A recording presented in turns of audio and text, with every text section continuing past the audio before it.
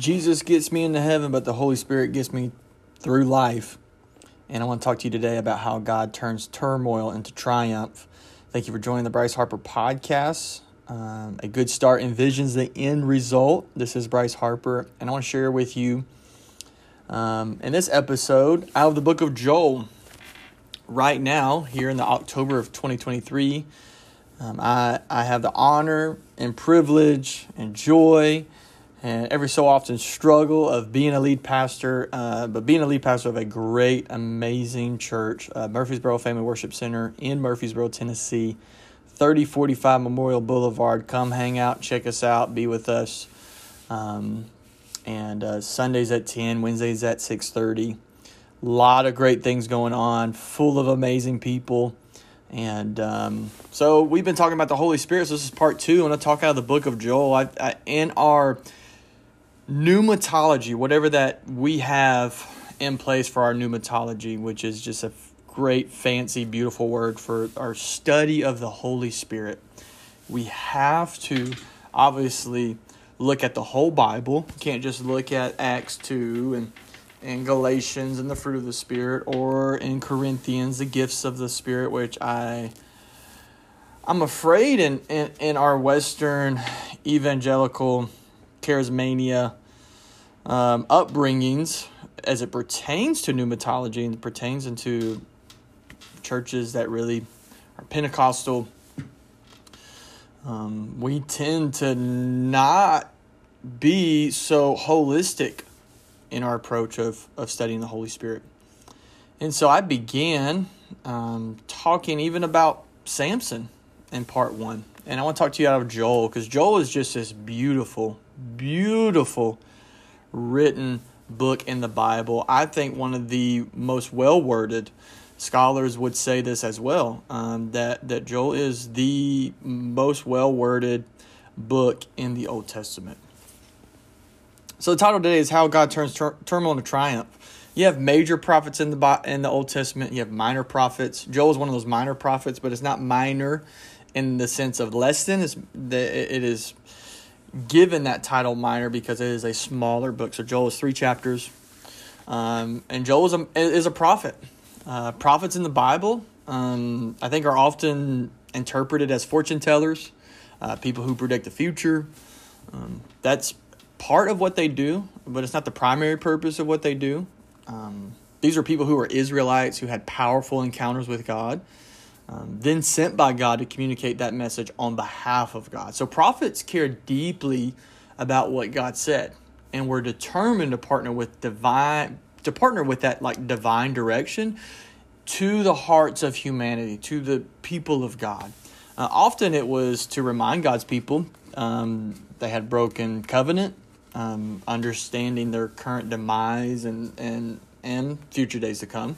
Unfortunately, prophets nowadays try to predict storms, lottery numbers, and elections. But prophets in the Bible shared God's words, gave covenantal corrections and spiritual direction.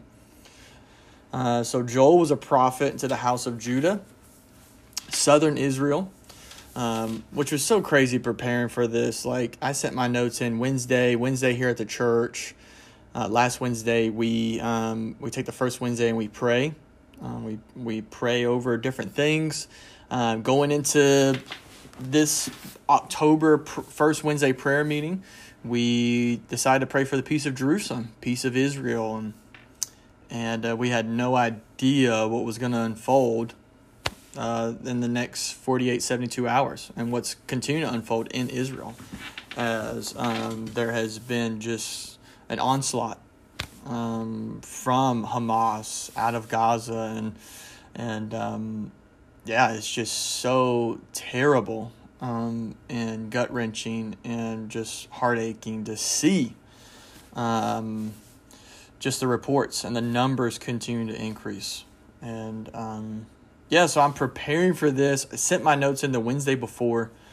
And so here I am Sunday preaching out of the book of Joel in the midst of all this. Again, as you think about the book of Joel, I just want to give you some just quick, I want you to read it.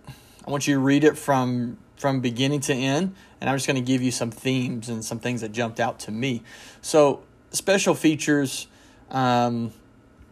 just like some themes that we see in the book. We see this locust invasion, devastation, decay, a dark army, day of the Lord, outpouring of God's Spirit, judgment and blessing. These are some themes in the book of Joel. Purpose is to inform Israel that the judgment can get worse. Repent because God is merciful. Special features, the imagery and structuring of the book of Joel makes it one of the most well-worded pieces of literature in the Old Testament. It contains the most insightful Old Testament prophecy about the outpouring of the Holy Spirit on all mankind. So if we are going to talk about and believe in Acts 2 in the upper room, and they were gathered together in one accord, and then the sound of a rushing, we have to go back to the prophecy of that. And it's really incredible when you think about that connection and how Peter, after all this, is saying, hey, this is the fulfillment of this prophecy from Joel. It's just so incredible.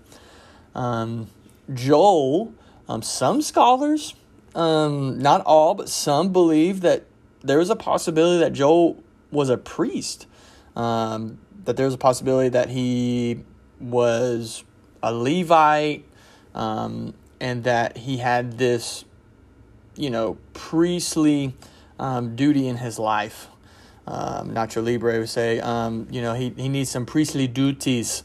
So if you're not a fan of Nacho Libre, our relationship can only be so deep, because I love the priest, the rabbi, Nacho Libre. But so Joel, and some studies and some of these scholars think that's a possibility. With that, it just gave me just some theories, right? What would it mean to be a priestly prophet? What would it mean to be a prophetic priest? As a priest was somebody who was hosting God's presence, right? Working in the temple, things like that. And a prophet was somebody who was, delivering the message of God for right now, for the future, giving correction and direction. So with that, I think we need to be like that. I think we need to be like Joel in that regard. We need to be people who host God's presence, people who have had an encounter with God and delivering the message of God given to us for God's people. Simply put, the best pastors are prophetic, and the best prophets are pastoral.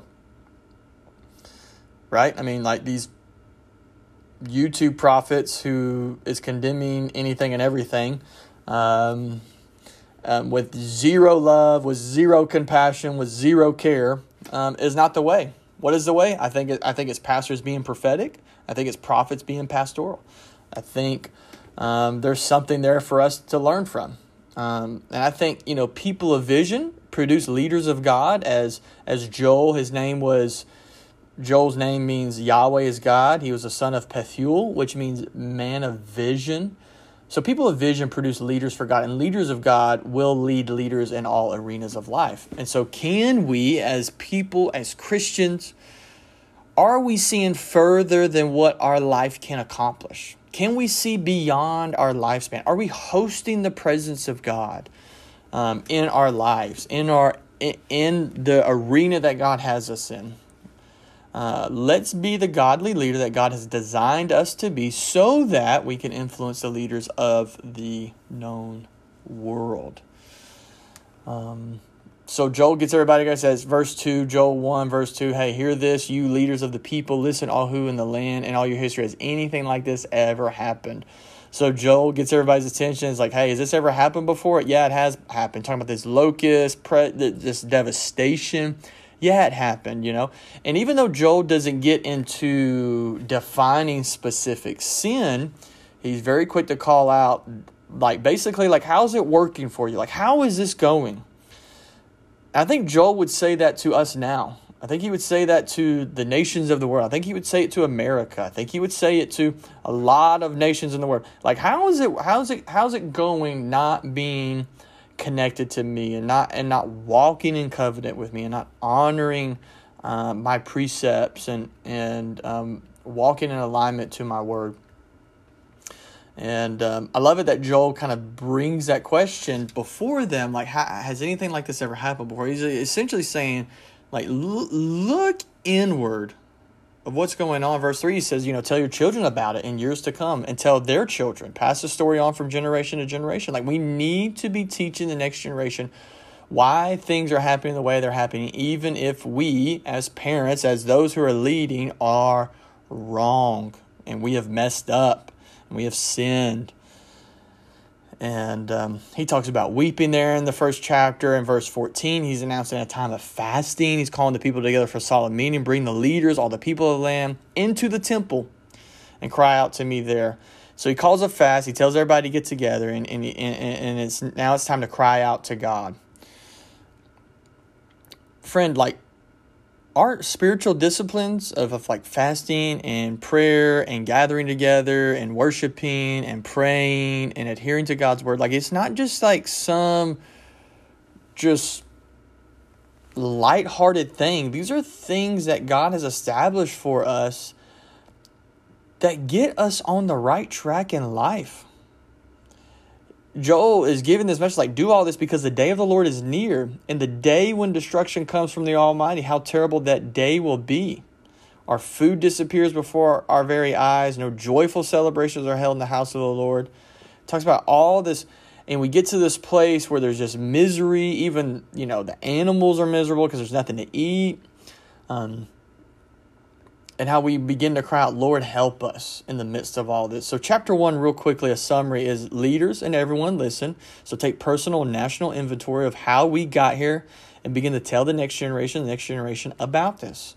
And priests and ministers lament, right? There was this mourning, there was this fasting, fellowship, and fervent prayer.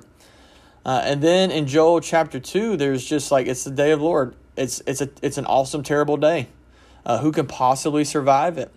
So then the Lord says, turn to me now while there is time. Give me your hearts. Don't tear your clothing in your grief, but tear your hearts instead. Return to the Lord your God, for he is merciful and compassionate, slow to get angry, filled with unfailing love. He is eager to relent and not punish. Who knows, verse 14 in Joel 2, perhaps he will give you perhaps he will give you a blessing instead of a curse. Perhaps you'll be able to offer grain and wine to the Lord God as before. So don't just rend your clothes, but rend your hearts. Don't just like do the physical action of crying, but allow your heart to be transformed. And in all this, let them pray, spare us, God. Don't let your special possession become an object of mockery. Don't let them become a joke or of unbelief for unbelieving foreigners who say, has the God of Israel left them? Then the Lord will pity you. So in all of this, things begin to shift real quickly when we return to God, when we repent. God begins to restore. So I'm going to give you a bunch of R's out of all of this, right? When we return, when we repent, God restores. And there is just protection and providence that flows from prayer and petitioning God. Like when you don't have anything else but prayer unto God, you're in a good place. That's when things begin to change. So there's like a 3-phase process, I believe, that comes with spiritual restoration. We got to gather together. We got to pray to God. We got to repent of sins.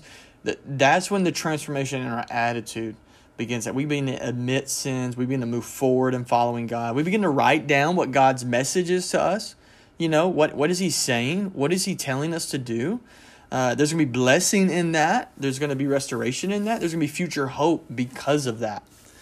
And then we get into Joel 2, right? The outpouring of the Holy Spirit. So chapter 2, real quickly, just a summary, right? When we fear God, that leads to intuition, right? The fear of the Lord is the beginning of wisdom.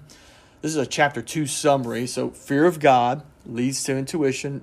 Fear of God is beginning of wisdom. Point number 2 is repentance to God leads to restoration. So we fear God, we return to him, we repent, there's restoration. And the third thing is that is when the outpouring of God's Spirit leads to demonstration, right? My sons and daughters will prophesy. So there's a demonstration that begins to take place. But when we're going to talk about the outpouring of the Holy Spirit, if you're going to talk about the Holy Spirit, you got to talk about returning. You got to talk about repenting. You got to talk about how God begins restoring. There comes rejoicing in that, right? Like, look how good God is. He's merciful. He's slow to get angry. And then God releases us. Then sons and daughters begin to prophesy.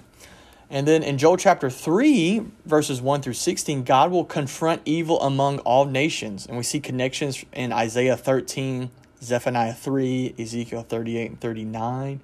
Verse 17 through 21, there's renewal of all creation. We see this connection with Isaiah 35, Ezekiel chapter 47, and Zechariah chapter 14.